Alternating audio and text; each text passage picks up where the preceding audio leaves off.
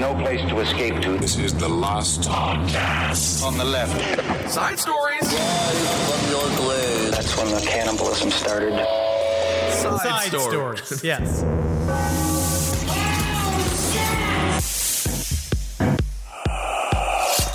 Oh, don't you feel bad for Harvey Weinstein? But guess what? So he's in the walker. You see him going out of the courthouse, right? Just like looking all thin, collars popped out of the thing. Cut to him in Home Depot, literally lifting bags of sand. Yeah, dude, he's just doing the classic I'm too sick to work bit that every single investigative news channel covers at least once a year, usually during the holidays. Absolutely. It's hilarious. What a piece of shit. But honestly, it's Christmas. Yes, Can't it you is. feel it in the air? Not for some. Some people, they have none of this horrible season, which is, I guess, if you can find a way around your family with it, good for you. Congratulations. Well, the rest of us are locked in. Well, you know, we got Hanukkah, we got Kwanzaa. There's a series of different celebrations people could be having this time of year. I actually would like to know more about Kwanzaa because I just don't know what to say about it. That's great, Henry. You know what? I think that's probably for the best. We don't even need to bring it up. Is this true? I don't know why the fuck I'm asking you, Kissel. I know all the some human stuff. beings in the world. But does Kwanzaa have a lot to do with yams? What do you mean? I'm asking. Wait. Well, there's a smattering of food. I would assume probably yams are involved in many Kwanzaa homes. Is there not a specific yam-based, ritual or something within Kwanzaa? Well, I'm not sure. That's probably maybe one of our listeners could answer that. Is Kwanzaa I'm certain. Anybody but me. Yeah, or is there a focus on yams? No, of course it's not about yams. But yes, I think that yams are sort of a universal treat when it comes to every single holiday season. I don't know who eats yams during the year. No one talks about yams, and then all of a sudden December comes, people go yam crazy. I do think it's about branding. It's about sweet potatoes shifting. It's a pivot. It's a pivot from sweet potatoes to get in on the holiday bump for all of the vegetables that are big holiday vegetables. You got your Brussels sprouts. Yep. Everybody, they're maligned for the rest of the year. All of a sudden, from Thanksgiving to fucking Christmas time, everybody's got Brussels sprouts up to their eyebrows. I eat them every week. Sure. I love Brussels sprouts. You're a healthy guy. Carrots are big. Stuffing. Are they? Carrots are very popular during this time of year. Nonetheless, what we're trying to say is, whatever you're celebrating, have a wonderful celebration and be safe. And this is Side Stories. I am Ben. That is Henry. I've been Henry in the past, yeah. You have? Sometimes I wonder, man. Sometimes I wonder, am I still Henry? We talked about this last week, and you refused to acknowledge my question of if you look in the mirror and you ask yourself, hey, who am I? What do I bring to the table? And this week, sometimes I know I bring stress to some people's tables accidentally. I don't even mean to. But what I hope is that in my life and my life's work, I equalize the stress I bring to my family with the joy I bring to our listeners. Well, that doesn't do us any good, but of course it does help the listeners. So I would like to say this. We are so excited about, I know we're still in 2019, but 2020, it's just around the corner. Just around the corner, and we have some big news coming regarding our book and regarding our book tour. Our day of reckoning is coming. And Don't a day worry. of reckoning. As we go from city to city on our last book tour on the left, we have to make sure it's not the last tour on the left because it's not our last tour. It is not. We are going to continue to milk this for as long as possible. We're trying to get out there and strut and fret for you as long as our legs move. Yep. As long as Kissel's got most of his legs, we will roll him onto a stage to perform. I'll happily do it. But April 2020, we are hitting the road. We are hitting, I want to say it's 19 different cities. They're up on the last podcast on left.com, at LP on the left, on Instagram. Check those out. Right now, the Patreon tickets are up for pre-sale. They will all go on sale this Friday. And the big thing is this, because part of it is that, yes, we are hawking the book, but it's because we put so much work in it, and we have to put as much work in hawking the book as Marcus put into writing the book. Absolutely. Well, you know what's so interesting, and I've talked about this previously. It's Christmas. I think specifically on Abe Lincoln's Top Hat, but what happens when it comes to these big bulk book buys? This is how most books reach the New York Times bestseller list. For example, Donald Trump Jr. has a book called Triggered, whatever. But what they do is, I guarantee you right now, in Fox News headquarters, there are boxes and boxes and boxes of this book. They bulk order them, and then they will say, look how many books we sold. Boom, they're on the New York Times bestseller list. But even though it's a horrible book.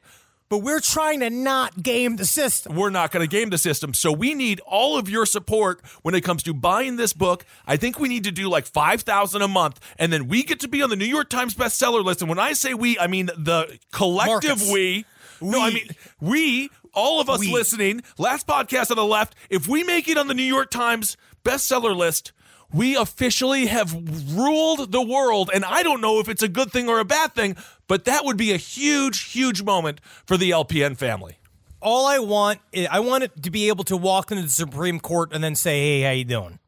And I feel like that's one step, right? I go in there, I'll shake them all up. Is Scalia, is that the one who died? Is that the bad one who fucking died? He's dead now? He's dead, yes. I think we could do a redo with the whole Supreme Court. Uh-huh. I feel like we could really they should all get a physical test to see if they can still be a judge. Well, I certainly don't think they should be there for life, because as we see, people, the last thing they give up is their power. One of the first things, unfortunately, is their brain capacity to learn. Yes. But you know what? That's just the way it is. Back to the book. A part of what you're supposed to do is, so with the book tour, if you want a signed copy of this book, it is totally optional. You can add the book as you purchase the ticket to your cart. I think that's the term. Of course. You can add it right then and purchase it right then, and then you will have a signed book when you arrive at the show, which I'm very excited for you to see. Again, this thing is beautiful. The amazing work of Tom Neely is all up in its guts, and we can't wait for you to finger this book. Tom Neely, thank you so much for everything you've done. An incredible illustrator, and hopefully his career continues to rise. And yes, Henry says it right there. Henry said it right there. We do have signed books coming. We currently are staring at 10 massive boxes full of sheets of paper that we have to sign. It's going to be a haul, but we are going to do it. So our grubby prince. It's literally the only physical part of our job. Yes. Where we have to sign these pieces of paper. Marcus has already begun, and he's already told me, he's like, well, I've already done a box and a half. And I was like, this isn't a competition. My goal is to get vaguely blackout drunk, so I'll start putting my real thoughts on the signature pages. That's a good idea. I want to get to the point where I'm automatic writing on top of this page. I think that's perfect. If you do happen to see any cheesy poof fingerprints, that could be from me. If you see any pizza stains on there, that's most likely for me. If you got any sort of spaghetti sauce, that's going to be more of a Henry Zabrowski. And if any pickle juice makes its way onto any pages, you know what Marcus was doing when he was trying to eat his stress away. I pray to Satan it's pickle juice. And I say, when you go down there, like, you don't know, because I don't know what him and Carolina's predilections are. I keep myself in another room. I don't know if they're making love on top of these things. All right. So well, we're not. I'm just asking. I'm just saying. And also, just a station programming note here from LPN. We will be taking off the 22nd until the 30th. So the LPN will be dark the 22nd through the 30th. So go back and enjoy some old shows that you like in the archives. Roundtable of Gentlemen, whatever you want to listen to, those will still be there for you. But we as a network will be off for that week. It's a perfect opportunity to go hoard a bunch of artillery at your parents' house. Yeah. But guys, what we've discovered a lot about Christmas is the uptick in murder-suicides. Crazy.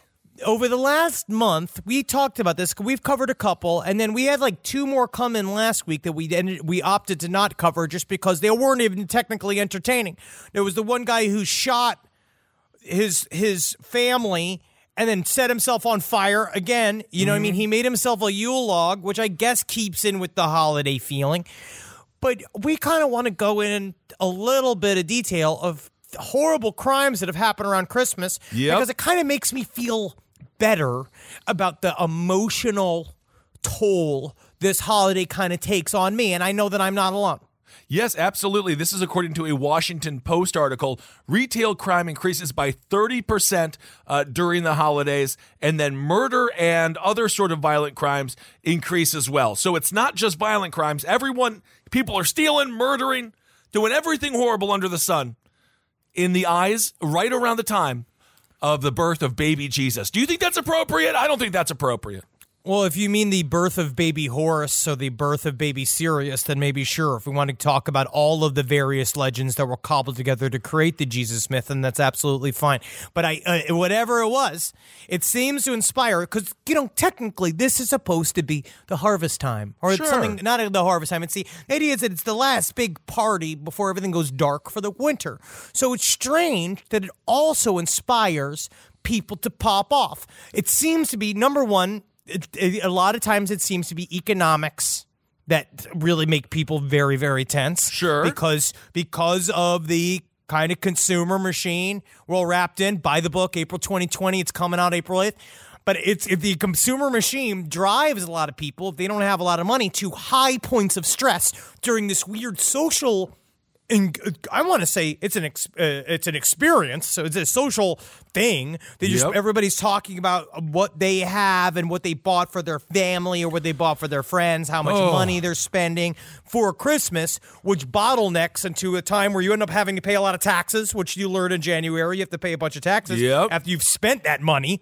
It's very scary. It's a scary time economically. It is a very scary time economically and also emotionally. If you've lost someone or if you went through a divorce, this is the first time you're without that person during a divorce or a friendship. Like, this is where emotions run high for a series of reasons. So be careful. I'm not saying wear a flat jacket to Christmas. We can trust your uncle, but at the same time, keep an eye on the family. Keep one eye open at all times. It might help to put a metal detector in front of the house or just pat down. You know which uncle we're talking about. And you know what? It's not even uncles. Because at this point, your uncle's going to be rambling about what's going on in the news. He's going to be rambling and saying something uncomfortable. I'd say blow that over. The person you really got to look at is the cousin you barely see. Ooh. Your cousin Dwayne?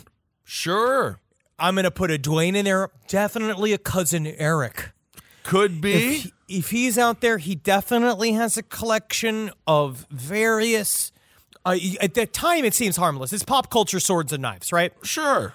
It seems nice, but he looks at them and he sees himself in a giant set of flaming armor, cutting down every woman that for some reason didn't fall on her knees and worship him when he was working at the TJ Maxx. Could be. This is very, very important. Give him a check. And again, buy him a cup of coffee. It might not be. It might not even be a gender thing. It could just be an overall homicidal rage that's been building up and bubbling over. Next thing you know, he got fired December 23rd because the office is downsizing. Boom, you got a perfect storm. Also, if you are listening and you are Cousin Eric and you're a big fan of the show, or if you are Aunt Linda and you're a fan of the show who also may be unhinged, don't do it this year. We got too much stuff going on. We can't have anyone committing crimes wearing our shirt. Don't do it. Just get out. I will send you a pin. Unless it's a Spotify shirt. But that's just something else entirely. You just got to get eyeballs. We got eyeballs on the shift to Spotify. So let's take a look at this story. This is it appropriate for the holidays? Teenager murdered girlfriend's parents after they raised fears he was a neo-Nazi. Now, this comes from The Independent by Justin Juvenal. Authorities say Buckley Fricker, 43, and husband Scott were shot in their home in Virginia. Damn. Buckley Fricker was so disturbed by what she discovered about her teenage daughter's boyfriend that she spent a tumultuous week pushing for a breakup. By Thursday, she texted a friend saying the outspoken neo-Nazi was out of their lives. Well, you know what's so interesting? You never hear about the reserved neo-Nazi. They always seem to be a little bit more outspoken. They wear their emotions on their sleeves. Literally, it's normally in an insignia. Yes, absolutely. But just once, I would like to hear about a soft-spoken neo-Nazi because they all tend to be very outspoken. No, they're the ones that are in management. Look at Josef Mengele, who was very quiet and very polite, and he loved to whistle. loved a big old glass of milk. Don't forget that. I don't think he was polite, but that's a whole nother thing. But just hours later, the family said that the 17-year-old boyfriend had shot and killed Kunfricker, 43, and her husband Scott in their Reston, Virginia home. It happened around 5 a.m. on Friday while the couple's children and relatives were inside. They had gathered to celebrate their Christmas holiday. Aww. This happened on Christmas Eve of 2017. Damn. The teen, who shot himself and is in critical condition at a hospital, was charged with 2 counts of murder on Saturday after police spent Friday investigating at the large green single-family home decorated with Christmas wreaths and snowflakes.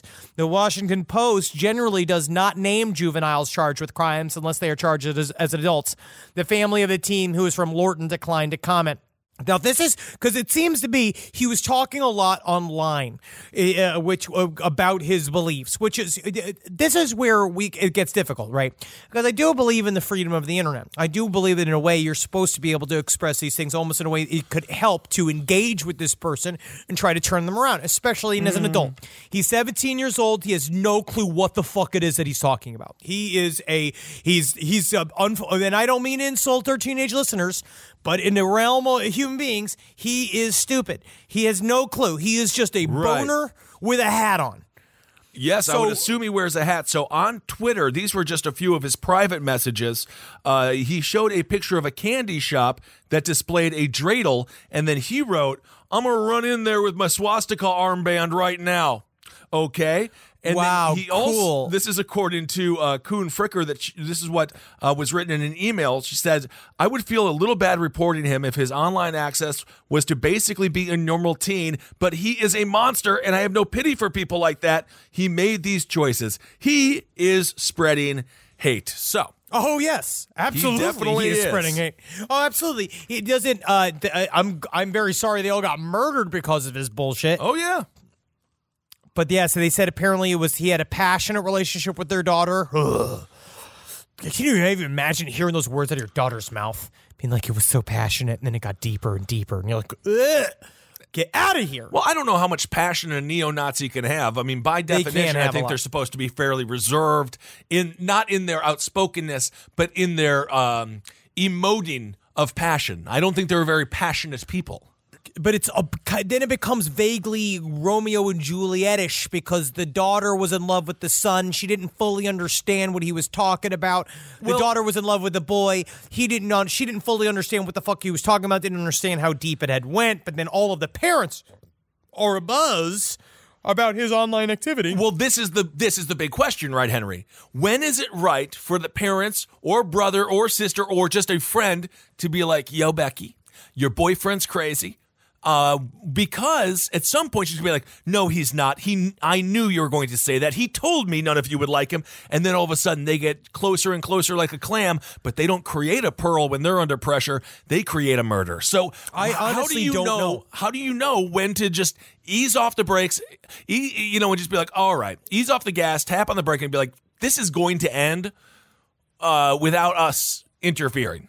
I think that he needs, I think you should always express yourself and tell people, like, show your friend the red flag. Show your daughter the red flags. They have to know it. They have to see it. And never shut up about it. And never give in. Especially when it's something along these lines. It does get to a point where being like, well, you're my fucking daughter. You're in my house. Until you're 18 years old, you can figure out whatever the hell you want to, but I don't want this kid in my house. Yeah, but then Henry, next thing you know, she storms out the front door. You're never going to see her again. She's in San Francisco like Jenny from Forrest Gump, hanging out with a bunch of weirdos. God knows what's going to happen. You're going to see her on Pornhub.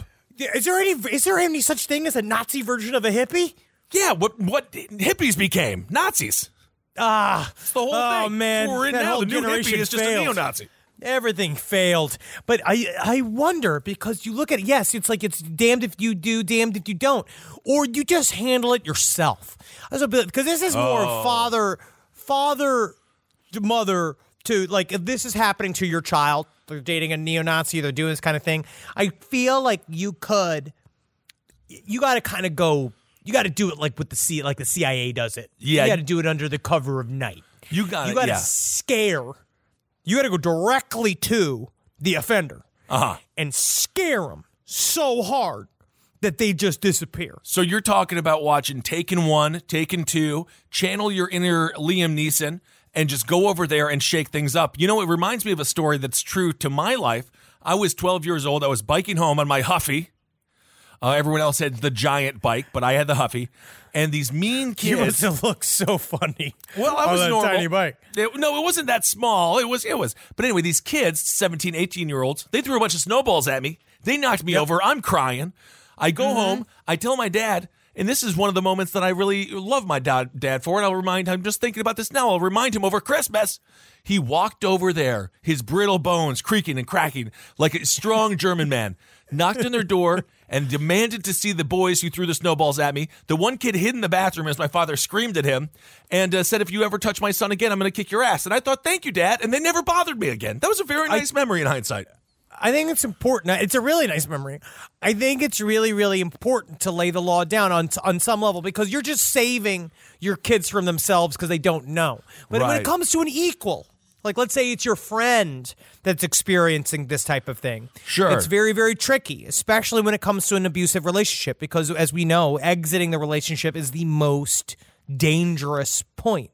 And if you are a real friend, I do believe, even though it is difficult, you kind of got to do one of those, what was it, Operation Dumbo Drop? Yeah. You got to get in there and you got to scoop them out. You got to try to scoop them out as much as you can. But I mean, again, or are you just inflaming the entire thing? On some level, I do believe it's kind of up to you to fucking put the hammer down. It is amazing. Put the hammer down because you're seeing with clarity. It is amazing how many of our plans are based off of or begin with the sentence, like Operation Dumbo Drop. And then it's like, yes, the plan is coming together. So that's how you learn that. That's how you learn that story. I guess long story short, be careful out there. If someone you love is dating a neo-Nazi or just a total lunatic, that's what you have to decide for yourself. Go all in, go full Liam Neeson, or take it easy. Let them trust that it'll work itself out. But that's up to you to decide. Because if there's violence there, then you got to get a shotgun. You got to get a shotgun if there's violence there. Like it's weird because what do you do? Because technically, it's not my business. But your friend's getting hurt, and your friend is kind of like they just need backup. And sometimes it just takes. That's why everybody needs like a friend that's like Animal from the Muppets. Of course, at least one friend that if the word got to it, like a cousin Eddie. Yes. From National Lampoon's Christmas Vacation. That'll be like, I'll handle your problem for you. Right. And then all of a sudden, your boyfriend that you're deeply scared of is just gone. He's just gone. Yes, now you are complicit in a kidnapping scheme and perhaps prison time will be in your future unless, of course, you get in front of a courageous jury who understands it wasn't a kidnapping, it was a kid saving, and that kid is the friend who is being abused. There are things that are legal and there are things that are right. Absolutely. Well, we all want to smell good during the holidays, but you have to be extremely careful. This story is so crazy. It's out of Los Angeles. You've just decided to tell this story. I do think it's funny. It is funny. I don't know if it's a crime. No. But I don't know. So this dude, he sprayed an excessive amount of air freshener, which you've done that before, Henry. Yeah, my Axe days. Yeah, I remember I used to toot in my grandmother's car, and she would just spray the air freshener for minutes right on my face. Definitely. In no way did that give me some kind of strange Agent Orange side effects here. But so this guy sprays a bunch of air freshener in his car, then he lights a cigarette, and then the car explodes. It happened in England. The car exploded. The unidentified man sprayed an excessive amount of aerosol spray in his car. It was parked at a Halifax in West Yorkshire, and then he decided to light up a cigarette. I mean, this is insane. It was an enormous I think this is suicide. I think this is a suicide. But the driver, he just got out of the car, minor injuries. He was treated by first responders. West Yorkshire police said in a statement the situation could have been worse. The owner of a car parked on that street, this is according to the cops, had used an air freshener can, but not ventilated his car before lighting his cigarette. The fumes exploded and blew out his windscreen, along with some windows at nearby businesses. So this is another tale of woe. Be careful when you're going to impress your girlfriend's parents for the first time. Remember the movie Tommy Boy? The key is with cologne, spray a cloud and walk through it. Walk through it. Absolutely. outside. It helps to be outside. You spray a couple of sprays, you walk through it, let it cling to your skin. It's good to get it on your physical skin because then what that does is that, and I could be wrong, but this is what I do. I spray it under my tits and I play one spray right above my butt crack on my lower back, right? This is true. I do that so that the body chemicals and the chemistry will create new scents. So you want your butt crack to smell like aggressive mango or whatever the hell the Axe body scents are always like so insane, like Thor's armpit or something like that. No, I think I'm using one called, it's like cannibals. Technically it has like weed particles in it. Wait, what? It's from Fresh. Oh my God, Henry. No, you're it just has using elements. No, I know. Woodsy not elements. everything. But Henry, not everything. I just got this. I got this from Sina Ghaznavi. That is a deep friend of our show. It's one of my best friends in the world. And he always smelled delicious. Yes. As a man, I used to grab him and I used to smell his neck. Because of how good he smelled. Yes. So I put it on myself. Great. Right. Okay. It's a good Christmas present. You guys look totally different, but that's a whole other thing. But why not? Cannabis does not need to be in everything. I don't do it all the time. That is my travel cologne. And I have another cologne that I use, Privé Million. We are going to end up going through a Arkansas airport for some random reason, and you are going to get murdered by a police dog because in Arkansas maybe they're still sniffing for marijuana or something. No, they never. You are going to get your face ripped false off. News. That's disinformation. You're going to get they your don't smell face for ripped weed off. anymore. That's what they say. Nah, man, I go in there, I pet those dogs all the time. You bring some bacon from the fucking cafe and shit. They become your friend. You can bring anything in there. You could be loaded with C4. You could bring a couple strips of bacon to a fucking airport dog. You waltz right through that, man. All right. Well, that easy. And these are all just Christmas tips. Honestly, because there's a lot of traveling. There is. So lastly, the police say, be careful and follow guidelines when using air freshener cans. So that's why does it have to be? Why are there those guidelines on the cans? Why does there have to be? They literally put it on the can, say, hey, don't hotbox a car with this and then set yourself on fire. I mean, that is why they have to put those things on cans, because people like this. He's like the woman who spilled the hot coffee at McDonald's. Yes, he doesn't deserve to be alive. That was legit. Have you ever seen? Oh my God! Are you kidding me? Look up the burns on that woman's pussy. Look it up. No, I swear to God. No, I understand. Look up right now on your phone. Woman with burned pussy. McDonald's coffee. You want me to look it up just like that? This is how you would search for it. Oh my God! Look at how bad the burns were on that old woman's vagina. That's what I'm saying. That's how hot it was. Well, that's a little too hot there. That's what I'm saying. That's why they did that. That's what. Well, it's not her fault. Wow. I never. Woo! Holy. Yeah. Well, for those out there at home, basically, that was some hot coffee. It must have been 150, 200 degrees in there, and it looks like she's probably got 4th degree burns. Pretty brutal. Not good. Not good at all. So, okay, I sympathize with her, but at the same time, it's like, you knew coffee was hot. You got to be careful with it. You know it's hot. But yes, there was no reason for that coffee to be that hot. I understand.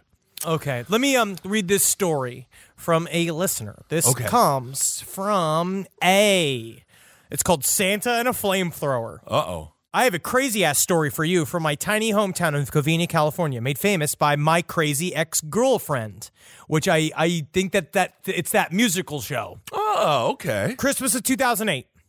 Bruce and Sylvia Pardo are in the midst of a messy divorce, which was finalized the week before. In addition, Bruce was fired that July. Ooh, okay. See, this is kind of what we were talking about. Cousin Bruce. Ooh. Is not having a good 11th day of Christmas. Nope. Bruce was a real asshole. He did not disclose that he had a child from a previous relationship and refused to share his funds with Sylvia and her 3 children, forcing her to be their sole provider. Cut to December 24th. Every year, Sylvia's family has a Christmas party. Usually a cousin or uncle would dress up as Santa. So when Sylvia's 8-year-old niece opened the door to see Santa, she didn't think twice. Bruce, dressed as Santa, proceeded to open fire on the little girl, then across the room, indiscriminately, he had a homemade flamethrower in tow. Oh, my God. After emptying his guns, he proceeded to set off the homemade flamethrower. Out of the 25 partygoers, 9 were killed and 3 were wounded. Jeez. Christmas time is here. Damn. Christmas time is here. Bruce fled to his brother's apartment in Northridge, suffering third-degree burns from the flamethrower. Realizing he couldn't explain his injuries, he proceeded to break into the apartment and shoot himself in the head. Oh, my God. Police discovered a parked car in his name with clothes, money, and documents, indicating they had planned on fleeing the country. In addition, after a police search, it was discovered that his apartment was a virtual bomb factory, like a Santa's workshop. Isn't that interesting? Well, he could have just blamed the burns on McDonald's coffee, it sounds like, but I guess he wasn't thinking ahead. No. Sylvia, her parents, 4 of her siblings, and a teenage daughter passed that night. Damn. The house burned down and has since had another rebuilt. Certainly nothing going on in that house, I bet. Oh. Katrina, the 8-year-old niece who opened the door and was shot in the head, is now 18 and has become an advocate against gun violence, which honestly is nice. And it wasn't that she's collected many exotic guns. Damn. She and her friends created videos and participated in walkouts in solidarity of the Parkland shooting, which is very nice. In regards to the attack, she has said, "I know my family, my angels are here watching me. They're seeing I'm finally going to make a difference and stand up for something that needs to be changed. I'm fighting for them." That is very nice. Well, Thank you. That's very, very nice. So the question here is then, because the Santa disguise, which is what it is, you want to call it a costume, go for it. But it is a disguise. All Santa is a man watching you sleep, counting your sins like a perverted, like he's Chuck Berry, but covered in magic dust with a sleigh. Yeah, I mean, I think Chuck Berry was covered in a lot of dust himself, and God knows there was certainly a lot of gifts that kept on giving for that guy. But when it comes to Santa Claus, you got to knock on the door. You open it up. You see a Santa Claus. You got to ask him to take the beard off. You got to be like, get the beard off. Show me your face. Show me your face. Well, there's a lot of people that say dogs just trust people with beards because it hides so much of their face. But actually, Wendy doesn't seem to mind. I actually never heard that before. But I guess it makes sense. But I feel like, it's hard. How do you know, though, when is it creepy Uncle Charlie or is it truly Santa Claus coming to give you gifts? The problem is that, like many things that have been predicated upon these myths, right? Again, if you're a child listening to this, please shut this off. But if you're not a child listening to this, I mean, I'm talking about an actual child. I'm talking about a 9-year-old. All right, if you're 12, unfortunately, the internet has made you a full-grown adult. Yeah. But I would say, Santa Claus, if he's real or not, I think it's out there. I think there's truth out there. But the problem is that the people are manipulating this story where it's because he shows up dressed as Santa Claus, and of course the niece is going to be like, Santa Claus, and then his first thing is like, got a little present for you, little girl. Uh-huh. It's like, oh, I hope it's a toy truck. And he's just like, no, it's a Remington. And then that's very, very scary. I mean, that's going to ruin Christmas for a lot of people. I imagine that the children that survive, they're not going to look upon Christmas as a time of joy anymore. No, I have no idea what the answer would be here, but I'm going to do this. Alexa.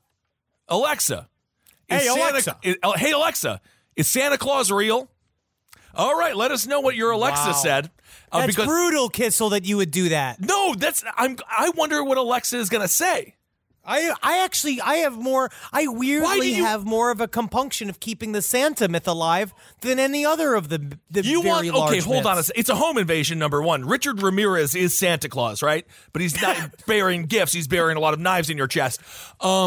But no, of course, I never believed in Santa Claus. My parents said Jesus is the reason for the season. So yes, it was another made up sort of an amalgamation of different characters and storylines. You had your Christmas taken from you by evangelism. That's different. No, we still celebrated Christmas, but we did not celebrate Santa Claus in Christmas. Did you have to say thank you to your father? Did it say from dad, from mom on the gifts? Oh yeah. My dad he definitely made sure that we knew that he bought it because it was very expensive stuff that he would buy us. My sister is the best gift giver I've ever met of any person. It's Jackie Zabrowski. She shops all year thinking about her family and friends and puts little things aside for their birthdays and Christmases. I have no idea how she does it. I don't know how she do it. But guess what? She always wins Mother's Day, but not this year. I'm coming back. Ready to win Mother's Day and cement your reputation as the best gift giver in the family? I'm taking the crown. All right, give the moms in your life an Aura digital picture frame preloaded with decades of family photos. I mean this. We have the Aura frame up in my home. We absolutely love it. I can put photos on it very, very easily through the app. It's fun to do, and the memories keep cycling, and I get emotional. And we filled it with pictures of Carmi and Wendy, and that is not sad. That is celebratory. So you should try it. It's honestly a really good product. Right now, Aura has a great deal for Mother's Day. Listeners can save on the perfect gift by visiting auraframes.com to get $30 off, plus free shipping on their best-selling frame. That's auraframes.com. Use code LEFT at checkout to save. Terms and conditions apply. This podcast is brought to you by Squarespace. Finding work-life balance can be tough, but Squarespace gives you the tools to reach your goals and have time to celebrate. Squarespace is the all-in-one website platform for entrepreneurs to stand out and succeed online. With the new guided design system, Squarespace Blueprint, you can select from curated layout and styling options to create a personalized website optimized for every device. Get your website discovered fast with integrated, optimized SEO tools. Plus, make checkout easy for customers with easy-to-use payment tools. And with Squarespace AI, you can explain what your site is about, choose your tone, enter what you need, and get auto-generated text. And that helps you save time. I know I'm sitting on about 2 literal wheelbarrows filled with horse pics. Now, part of the issue has been is a lot of these pictures are getting stopped at customs because some of them do depict various world leaders in horse-like circumstances that seems to be pinging a lot of these custom agents' accounts. Now, so what I've done to do is so while I'm trying to work on hand smuggling these horse pics over various country borders, I then also have time, because Squarespace is doing all the other ad work for me, to go and work on my Killdozer at home. So thank you, Squarespace, for allowing me to diversify in the best way possible for this country. Head to squarespace.com for a free trial when you're ready to launch. Go to squarespace.com/left to save 10% off your first purchase of a website or domain. Hey! Did you know Fast Growing Trees is the biggest online nursery in the U.S. with more than 10,000 different kinds of plants and over 2 million happy customers in the U.S.? They have everything you could possibly want, like fruit trees, palm trees, evergreens, houseplants, and so much more. Whatever you're interested in, they have it for you. Find the perfect fit for your climate and space. That's one of my favorite things about it. Fast Growing Trees makes it easy to order online, and your plants are shipped directly to your door in 1 to 2 days. And along with their 30-day Alive and Thrive guarantee, they offer free plant consultation forever. Now, personally, I'm in the middle of re-landscaping my yard. I like to do it myself because I called up a landscaper to see how much it cost, and it was absolutely insane. Plus, I love dirt.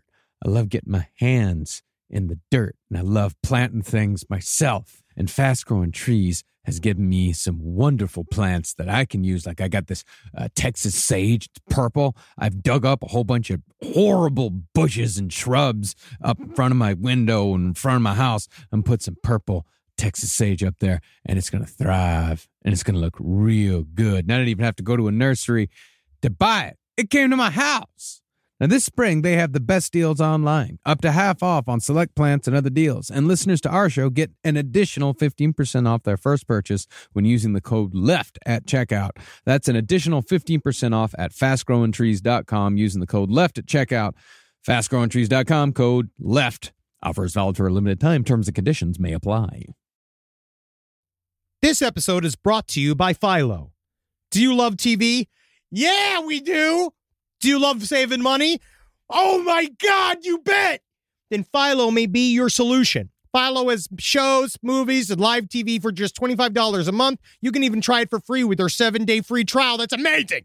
No contracts, no commitments, no hassles. It's just a better way to watch TV. Get with it, people. Philo has an unlimited DVR for 1 year. Save all your favorite shows so you can watch on your own schedule. Philo allows for multiple profiles and multiple streams, meaning that your children or significant other can't ruin your queue. Never miss a minute of shows like, RuPaul's Drag Race. You're going to watch it. You're going to love it. You're going to get involved with it, and it's an extravaganza. You're going to love it. With Philo, you can start watching in seconds for less money and less hassle. Try it yourself with their 7-day free trial. Sign up today at philo.tv/left. That's philo.tv/left. twitch.tv/LAFT to get 50% off your first month. We're not really. I remember the one year that really solidified like my belief as a young kid about Christmas, about Santa Claus on Christmas, was that I remember, there was always gifts under the tree. That was like, one was, mom, from mom. This one's from mom and dad, from your sister's brother, like from Jackie, from Jessica. But then I had one year that was like from Santa Claus. And we're like, oh, what'd Santa Claus do? And it was all these pictures of us asleep. Ugh. These like framed pictures of us sleeping. And I was like, wow. I guess Santa does watch us. So your parents just broke into your room and took pictures of you sleeping thinking, No. oh, Henry Thomas is going to love this in the morning. What they actually said was that they didn't take those pictures or put that present under the tree at all. And I was like, whoa. I guess Santa is real. That is the creepiest thing. It's not even a gift. It is not real. I wish it was real. That's actually a really good idea to do to your kids. Oh, my goodness. Show them a bunch of iPhone footage. Santa texted me this from last night. Like, you get somebody from, like, Alaska to text you a video of doing a walk through your house, right? And watching everybody sleep. Checking all the locks. You watch him you see him, like, getting into the back seat of the car and going to sleep, waiting for your parents to wake up and go to work. Honestly, you know what, though? Now, the more that I think about it, okay, when we were growing up, let's talk the 80s, right? I was born in 81, but I was 9 years old by the time 90s came. If you still believe in Santa Claus at 9 years old, I got a branch to sell you, and you probably need to go to a different kind of classroom. That's so sad. That's sad that you believe that. No, that is just the reality, Henry. You're so weird. But I know. I'm saying now. I don't know why I feel like this. But now I don't even. You hate this is Christmas. This is the first time I felt like this. I hate Christmas, but you love Santa Claus? I don't know, man. There's something about the idea of making kids believe that this man's coming and eating a bunch of cookies and fucking God knows what else he's tracking around the house. Well, good. This won't be the right political climate for Santa Claus to be doing what Santa Claus could be doing with Jeffrey Epstein and the pedophile rings getting busted. If we find out Santa Claus is the top of the tip of the spear on that, which is extremely possible, he's the one making the list. I mean, it's disgusting what's happening.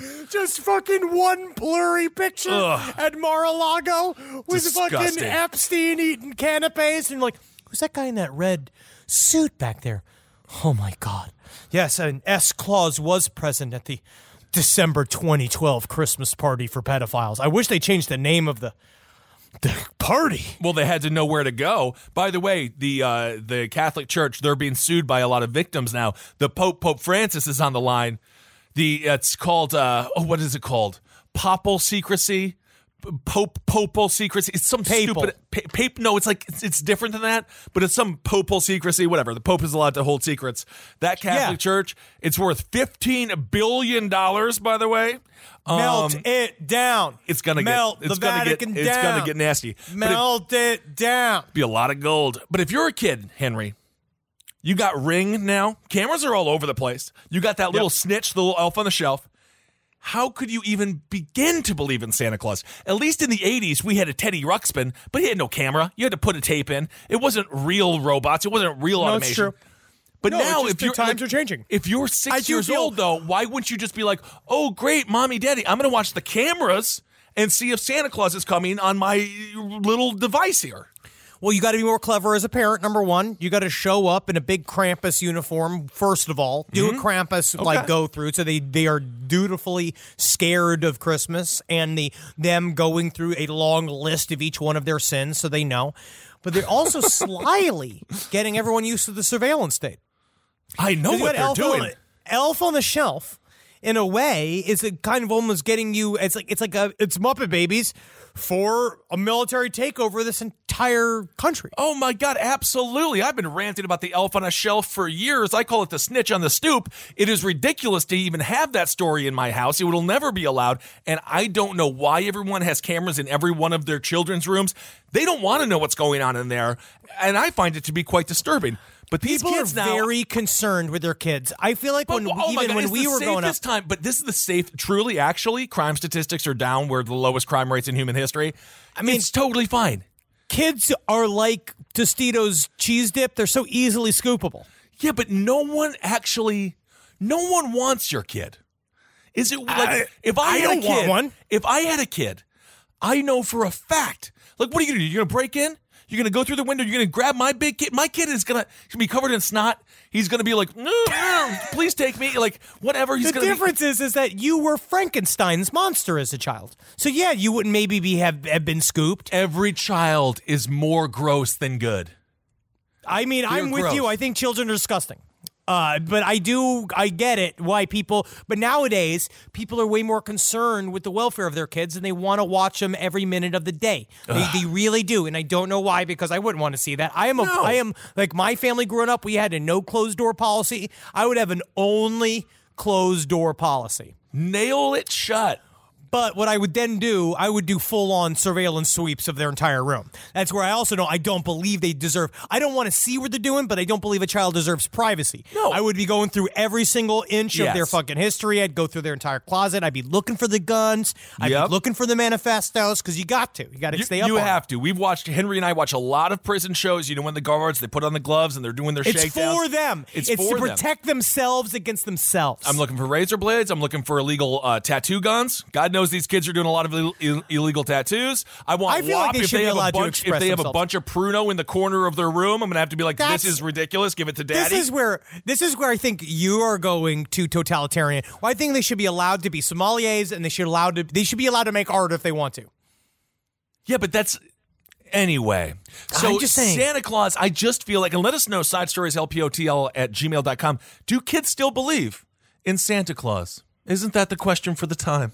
Isn't it? Isn't it? I don't really care about the answer, honestly. I don't care if they believe in Santa Claus. I'm just saying it's a nice, fun thing. It's something that's fun. It's something fun about this whole bullshit thing. How many families have to die on Christmas? Well, all right. Let's talk about it. Look at this one. All right. Stripper, this one is 43. devastated. This one comes from the dailymail.com. This happened this week, so I'm going to say that this is a Christmas story.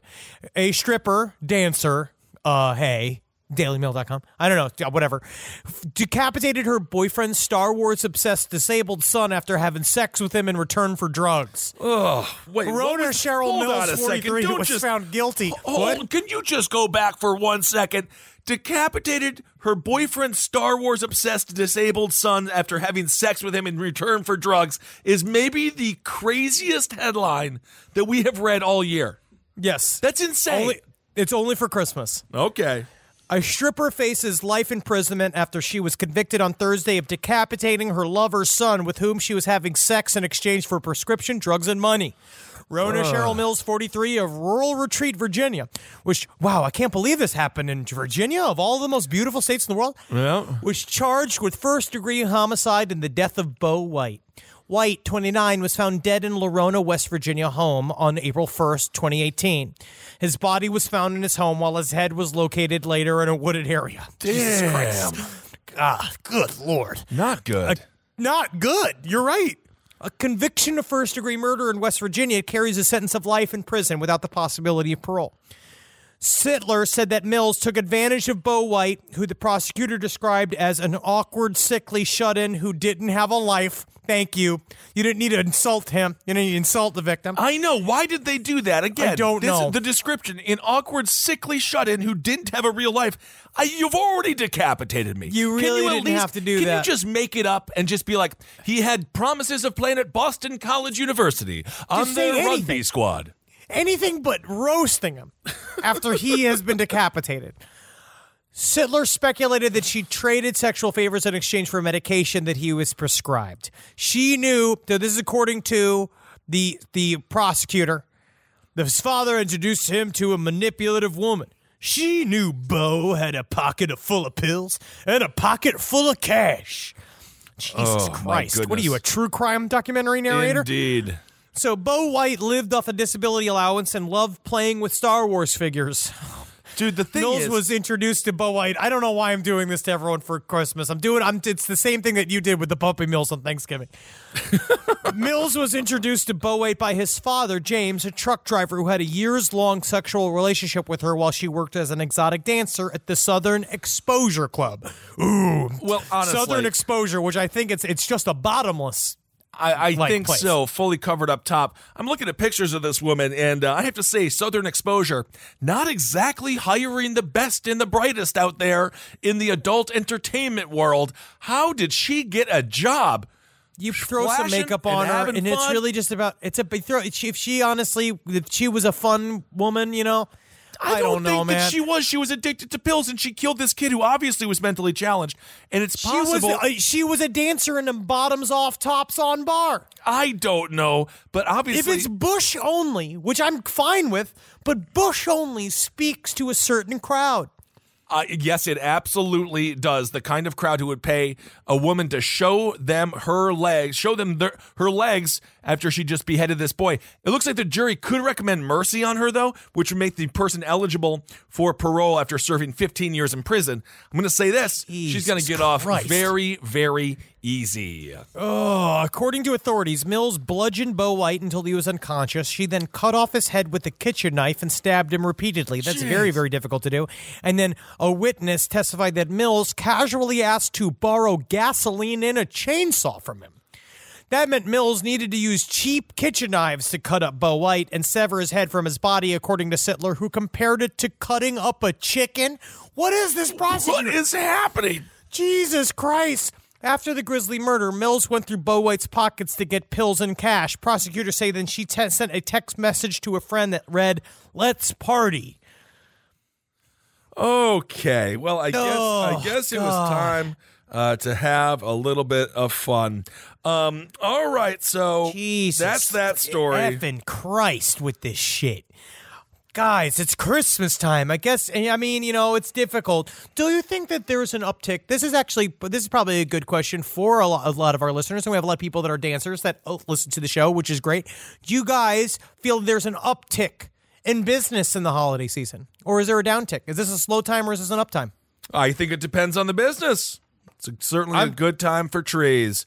So the defense for Mills... It's a bad time for trees. Trees are getting cut down. Yeah, but they get replanted like 3 times. They plant a bunch of them. Mills' defense attorney claimed that it was James White, Bo's father, that killed him because Jimmy was very jealous. This is according to Mills' lawyer Sid Bell. He said, "Our theory is that Jimmy White was jealous of her relationship with Bo, and Jimmy White is a terrible person." So that's what they're trying to pin it on the guy. Jesus, my goodness, Christ. I think it's probably just about pills and the little bit of money that dude had in his pocket. I mean, seriously, killing someone over pills? Are they? I mean, it's just like it's I'm sure the easiest drug to get in America right now. But you literally just go to a West Virginia fix 'em up doctor, which you can find, that literally will just give you shit if you just go like, "Oh, man, I'm having trouble sleeping." That's how my mom gets pills. My mom is a fucking pile. She's a pharmacy of Michael Jackson sleep aids in her fucking medicine cabinet. That's why Florida is oftentimes the place where the feds go to arrest a whole bunch of doctors for giving a lot of OxyContin to kids who may not need it. But it just seems to me like you got to get out there and you got to find your own pills. If you can't figure out how to get pills on your own, you know what? You just don't deserve them. You know what? You don't even really need them if you can't figure out how to get them. And this is certainly no way to do it. I mean, I don't even know. I feel like there's a lot of, I think that's actually the opposite. I don't know. I'm just saying that, have some eggnog. That's a nice relaxing drink. If you feel like you need a bunch of oxys. The way they describe this kid as like a Star Wars kid who just plays with his toys, he's awkward. I think she could have just taken them. I think she could have just beat him up, which is better than beheading him and just taking him. I just don't think she needed to do this. Obviously, this person's a psychopath. You're right, Kissel. Correct. You're right. You. I know. All right. I know. Here we go. Now, this is a letter from, I think that I'm going to, he says here to say his name, but I'm always hesitant. Oh, just say the name. Just say the initials. They know who it is. So this comes from AP. This is a letter called Holiday Dum Dum. He's like, I just want to say the story plays on Ben's remark made on the Side Stories episode that came out the day before Thanksgiving, where he said, just make it to the new year in regards to harming yourself or others. This story is also making light of what I thought to be normal as a kid growing up and what an idiot I am with my poor decision-making and finding a little joy in the harsh times, and the person in this story would love the way I tell it. Mm-hmm. In 2015, I was on a journey to lose weight. 2015 to 2019, they went from 400 pounds to 190. Fucking congrats. Ooh, wow. After I lost 100 pounds, my older brother suggested I date his coworker, who would be perfect for me. He proceeded to describe this woman as short, great body, even better sense of humor, and a recovering addict, which is a lot of times what happens to large dudes that become skinny. You do end up dating some really fun recovering addicts, but it's nice because they want a nice guy. They want to meet somebody who's nice. Okay, I didn't know that was a common trope, but all right. It does seem to be. Okay. I immediately declined due to that last detail he tried to just gloss over.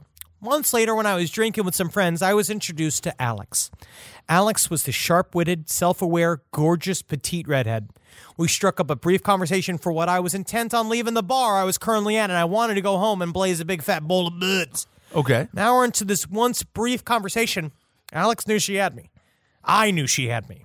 Then she says, "This is going to sound so strange, but your brother says that we would be perfect together." Uh-oh. Now, when I lost all that weight, it started with the struggle of identity, a struggle that has continued into 2019. When that struggle of identity is present, it makes a person easily manipulated, especially when a beautiful woman is involved. Okay. Fast forward, this sounds like this is not going to be a good story. Fast forward a year and a half later, Alex and I are living together. My gut is telling me something isn't right, and you should. Always listen to your gut. Well, I can't sleep. It's also what got him to be 400 pounds. You don't need to listen to your gut, because I've been trying to lose weight again, because I've been on this roller coaster my whole life, and I will be losing weight next year, so we can go on our journey together, fans. But sometimes you shouldn't listen to your gut, because your gut's like, get pizza. Well, Uber Eats and my gut are arguing quite often, but the sad thing is they both agree with each other, and then my brain has to be like, no. No, they're doing backdoor politics. Yeah. So he says, my gut is telling me something isn't right. I can't sleep. I stand up and pace back and forth until I go out to her car at 3 a.m. I found her pay stubs and a bottle of Tylenol, those full of prescription pill capsules that were empty. Ooh. The pay stubs were relevant because she was telling me she was making about $400 less than what her pay stubs reflected. So this girl was ripping me off and hiding a relapse. But understand this. This is outside the letter. If you go snooping, if you want to go find something, you're going to be very regretful of what you find. That's right. How it always is. But I always find the Luciferian lamplight of knowledge is more important than anything else. Oh, sometimes. So once confronted, she convinced me to partake in illicit drug use with her over the course of the months to come. Man, they got you good, dude. Uh-oh. On Thanksgiving that year, I snorted heroin for the first time. Thanksgiving. Just as I lifted my head from the table where the line of drugs once was, I hear my mom shout from upstairs, "Dinner's ready." After that, I never touched heroin or Alex again. The next year, 2016, it was right before Christmas when I was cleaning the house Alex and I rented that was finishing out the lease on. I found some sentimental belongings that I knew Alex would want back. It's a trick! I messaged her on Facebook and she told me to come by her parents' house on Christmas to give her the things. Christmas Day comes and I go to deliver the items to Alex. Her stepdad meets me outside and suggests it's best her and I don't see each other. "You two are like a fire at a gas station," he said.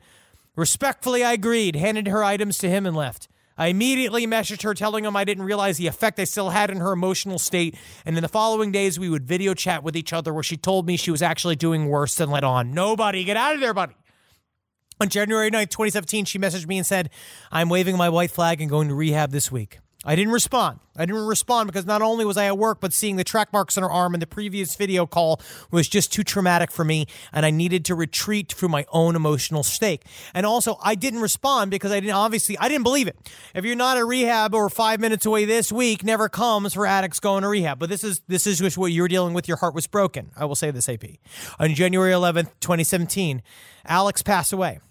Now, my mom is an old-school Italian woman who over the years has progressively gotten legendary with how awful her presents have been for holidays and birthdays, but since she was raised by nuns and cocaine mules for the mafia in 1960s Niagara Falls, it's kind of funny. You just glossed over an incredible story that which I had heard. On my birthday this year, she told me she and my dad were donating their bodies to science when they die. This is the thing out of her mouth before she said happy birthday when she saw me. But in 2017, my birthday was 5 weeks after Alex's death. I came home drunk and from celebrating with my friends, and on my bed, my mom left a gift. A large stack of ill-fitting jeans from Walmart with a couple of sarcastic t-shirts that only boomers respect. At the bottom of this stack of clothes was an inappropriately large frame photo of Alex and I when we were at our best. I cried myself to sleep, and the next morning my mom simply asked, "Too soon?" That year for her birthday, I gave her a framed picture of her and her mother who just passed away, as well as a picture of my mom's evil aunt who is still alive. On the picture of this evil aunt, I attached a sticker that just said, $5 says she's next. Well, Hell yourselves, boys. There you go. Kind of a fun gift for the family. Who's dying? And then let's get a picture and give it to each other as a gift. It's nice they framed it.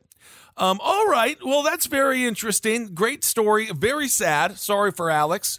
That's very hard. sad. Drug But hey, addiction's man. very hard. But you just get up every day and you keep moving. You're surprised how much can change. You change yourself and you change your mind. These things are brutally sad. But sometimes when I found myself in the deepest, darkest throes of depression, what has happened to me, I did suffer what you would call a vague secret breakdown in 2017. And I used to have to lift my legs off the bed in order to get up and come to the show and do voices for a living. It was important to do it. I don't want to break it to you, Henry. The breakdown wasn't very secret. Let's do this just quickly. This is kind of a story for you, Henry. This California dude, he bit off an ear of his father in a Mormon church party, and then his dad tried to glue it back together. I thought this was just kind of fun. The dude's name is Josiah Moses Montu. He was getting into a fight. They got into a fight, and then his dad tried to break it up. He ended up biting his father's ear off, and then his dad is like, hey, buddy, I'm not going to let my kid do this to my ear. So his father got into his car and went to buy super glue.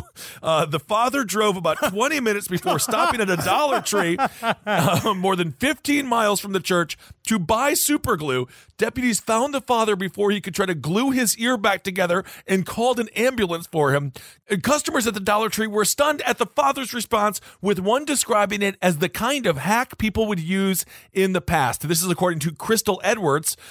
She says, I feel like that would have been a wartime kind of fix. That's not something you would necessarily do in a modern situation when you have medicine all around you. But let's not forget, they're Mormon. They're going to take care of it the way they want to take care of it. Good Lord. Another person at the station, Pierre Rector, also expressed shock, saying at least he's saving money by going to Dollar General. Crystal Peretta added, that's extreme. That's a man for you. Duct tape and super glue. So this guy actually seemed to win over a couple of these maybe horned up ladies at the Dollar General by his masculine antics. All I know is the Mormons they don't need to be cheap because they have been hoarding $100 billion in tax exempt donations. That is a whistleblower just came out fucking 2 days ago saying, well, we'll cover this when we come back from the break. But we'll I don't talk know about that story more in depth. How is that money trickling down though?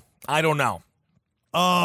I don't know. I don't know. It's not good. I don't know if the family that has a son that bit the ear off of his father and then his father went to super glue it back on are really at the top of the Mormon food chain. They're not. I don't know if they're going to get any of that money because it still works. I don't think so either. Anyway, so that's just kind of a crazy tale. So when you're hanging out with your parents and you're like, I hate you, Dad. How could you like, Trump or something? Or how could you like the Minnesota Vikings? You must be a cuck. Then you can say, you know what? You're not that bad, Dad.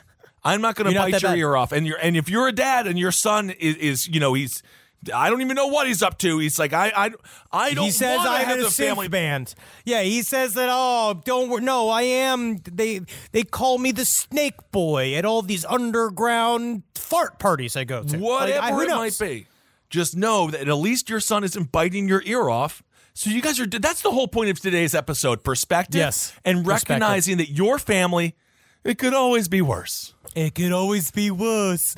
But again, at least he just bit the ear off. It only takes 12 pounds of pressure to pull a human ear off. Is that right? Yep. So let's take a look at this letter. This is I don't know if this is keeping with the Christmas spirit, but I was just really happy to read it. This came from N.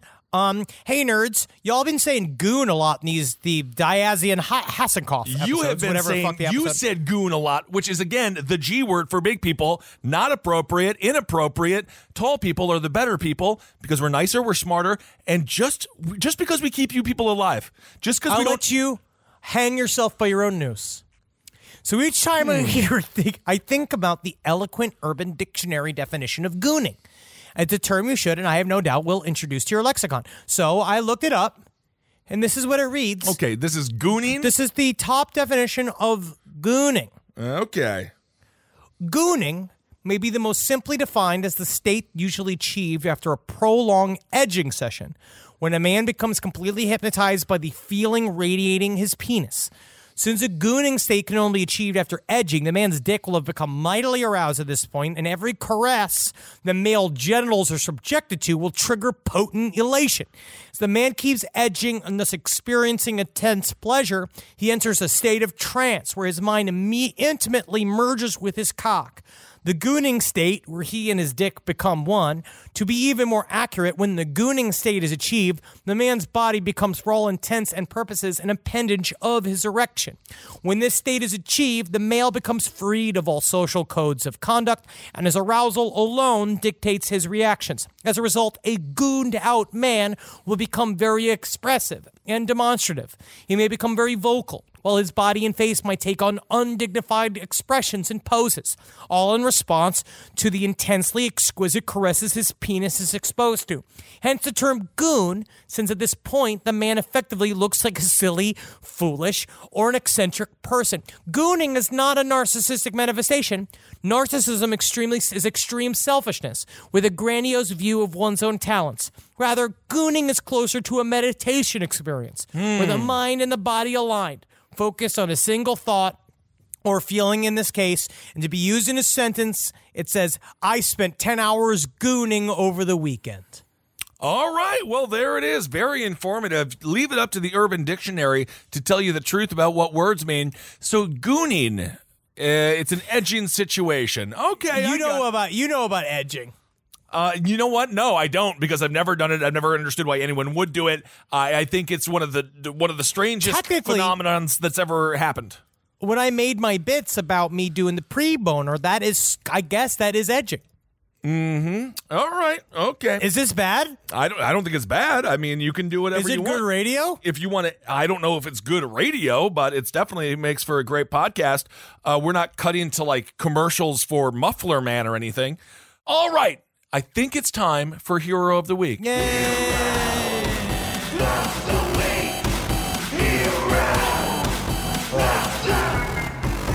This week's hero is Canadian. Isn't that nice? We haven't given Canadians a lot of love, but we should give them more love because they're wonderful people. Thanks for all coming out to the shows. I've loved every Canadian I've met. All right. So a Canadian skater rescued a family of deer from a frozen lake. This could have gone the way of Bambi, but instead it is going the way of Hero of the Week.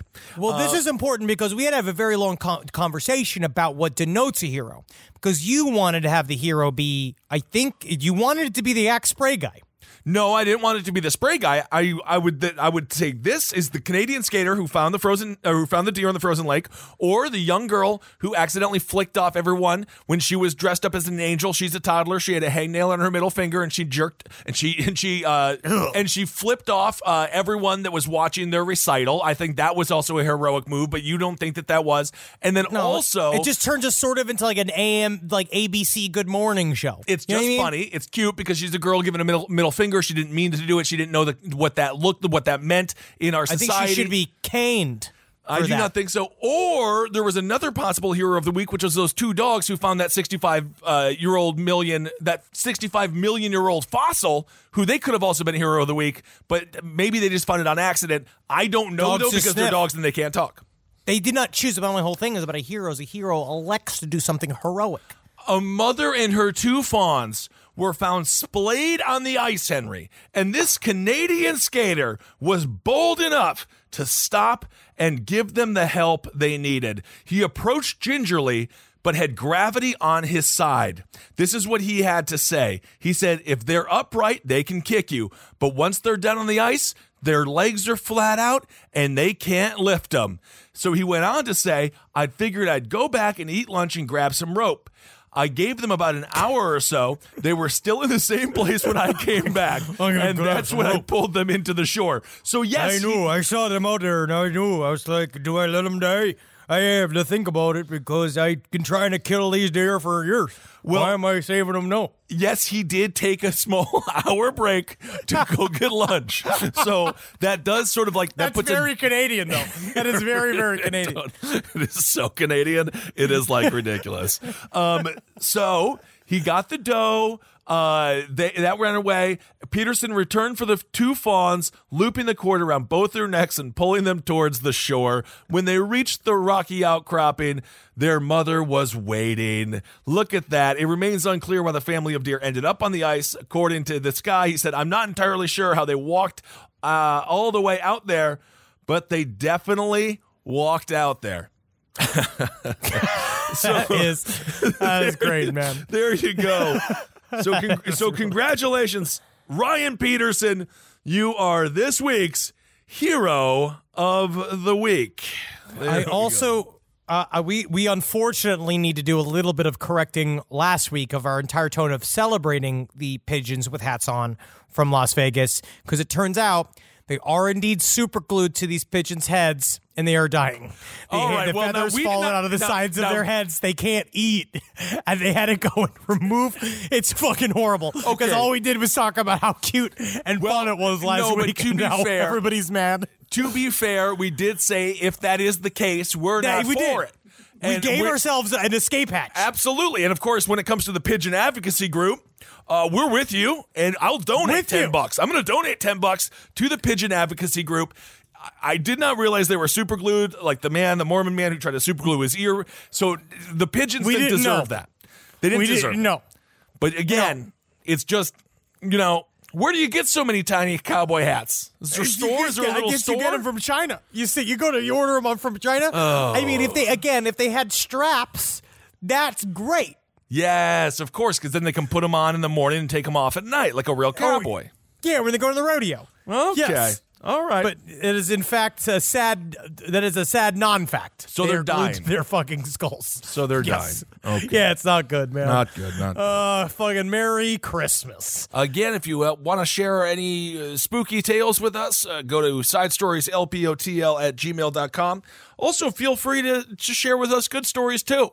Because sometimes we're going to need those. In January, we're going to need them once people are on their holiday hangover. January isn't there more? I believe there's an uptick in murders during the holidays and suicides immediately after New Year's. I don't know. It's just a hard time for a lot of people. So just remember, and I would say this to everybody. This is one of those coming from your neighborhood fucking monster. It's a good time to express kindness to people because you don't know what the hell they're going through. Yeah. You don't know what anybody's going through. It's a high pressure situation out there. And maybe this is the time to offer a little bit of patience and a generosity. Absolutely. You never know who's making a list and checking it twice, but they're not Santa Claus, they're the next mass shooter. So you want to get your name off the naughty list onto the nice list, and you should be safe. Okay, everyone, thank you all so much for listening. Happy holidays to everyone. And Magustalations and Henry. Whoa. Happy holidays. Oh, yeah. They always say that there's a war on Christmas, but there's never an actual war on Christmas. Well, currently we're still in the longest war in U.S. history. Oh, that's just background noise to keep our war economy going. Uh-huh. Oh, it's fun. So make sure you live every day knowing you're going to get to 2020 vibrant. We're all going to put on a little bit of holiday pounds, but that's just fun. That's fun to do. Unleash it. Laugh as you get to your mom's house and you're like, oh, as she put out a pile of dark chocolates, but also ham croquettes. Ooh. Fucking just slamming your system. There is no such thing as calories on a vacation. That's true. Fucking feel it. Feel it this fucking love. Feel it this fucking week, man. Live, laugh, love. Love your fellow man. Got to. We're all just one entity connected to a universal consciousness. So imagine each person you meet is just another spoke of the same cloud of unconsciousness that we're all part of. So when you're nice to someone else, you're actually, in a way, nice to yourself. And that's a good way to help us, especially those, including me, who are more selfish, to go out there and actively be nice to other people. Well, you know what, Grinch? I think your heart grew 2.5 times the size. Yes, indeed. Look at that. Henry Zebrowski in the holiday season. Thank you all so much for listening. Hail yourselves. Hail Satan. Magustalations. Hail me. Have a great holiday. Have fun. Be safe. Do it. Do it. Hey, get those tickets April 2020. Yes, Fucking book tour. please. Do it.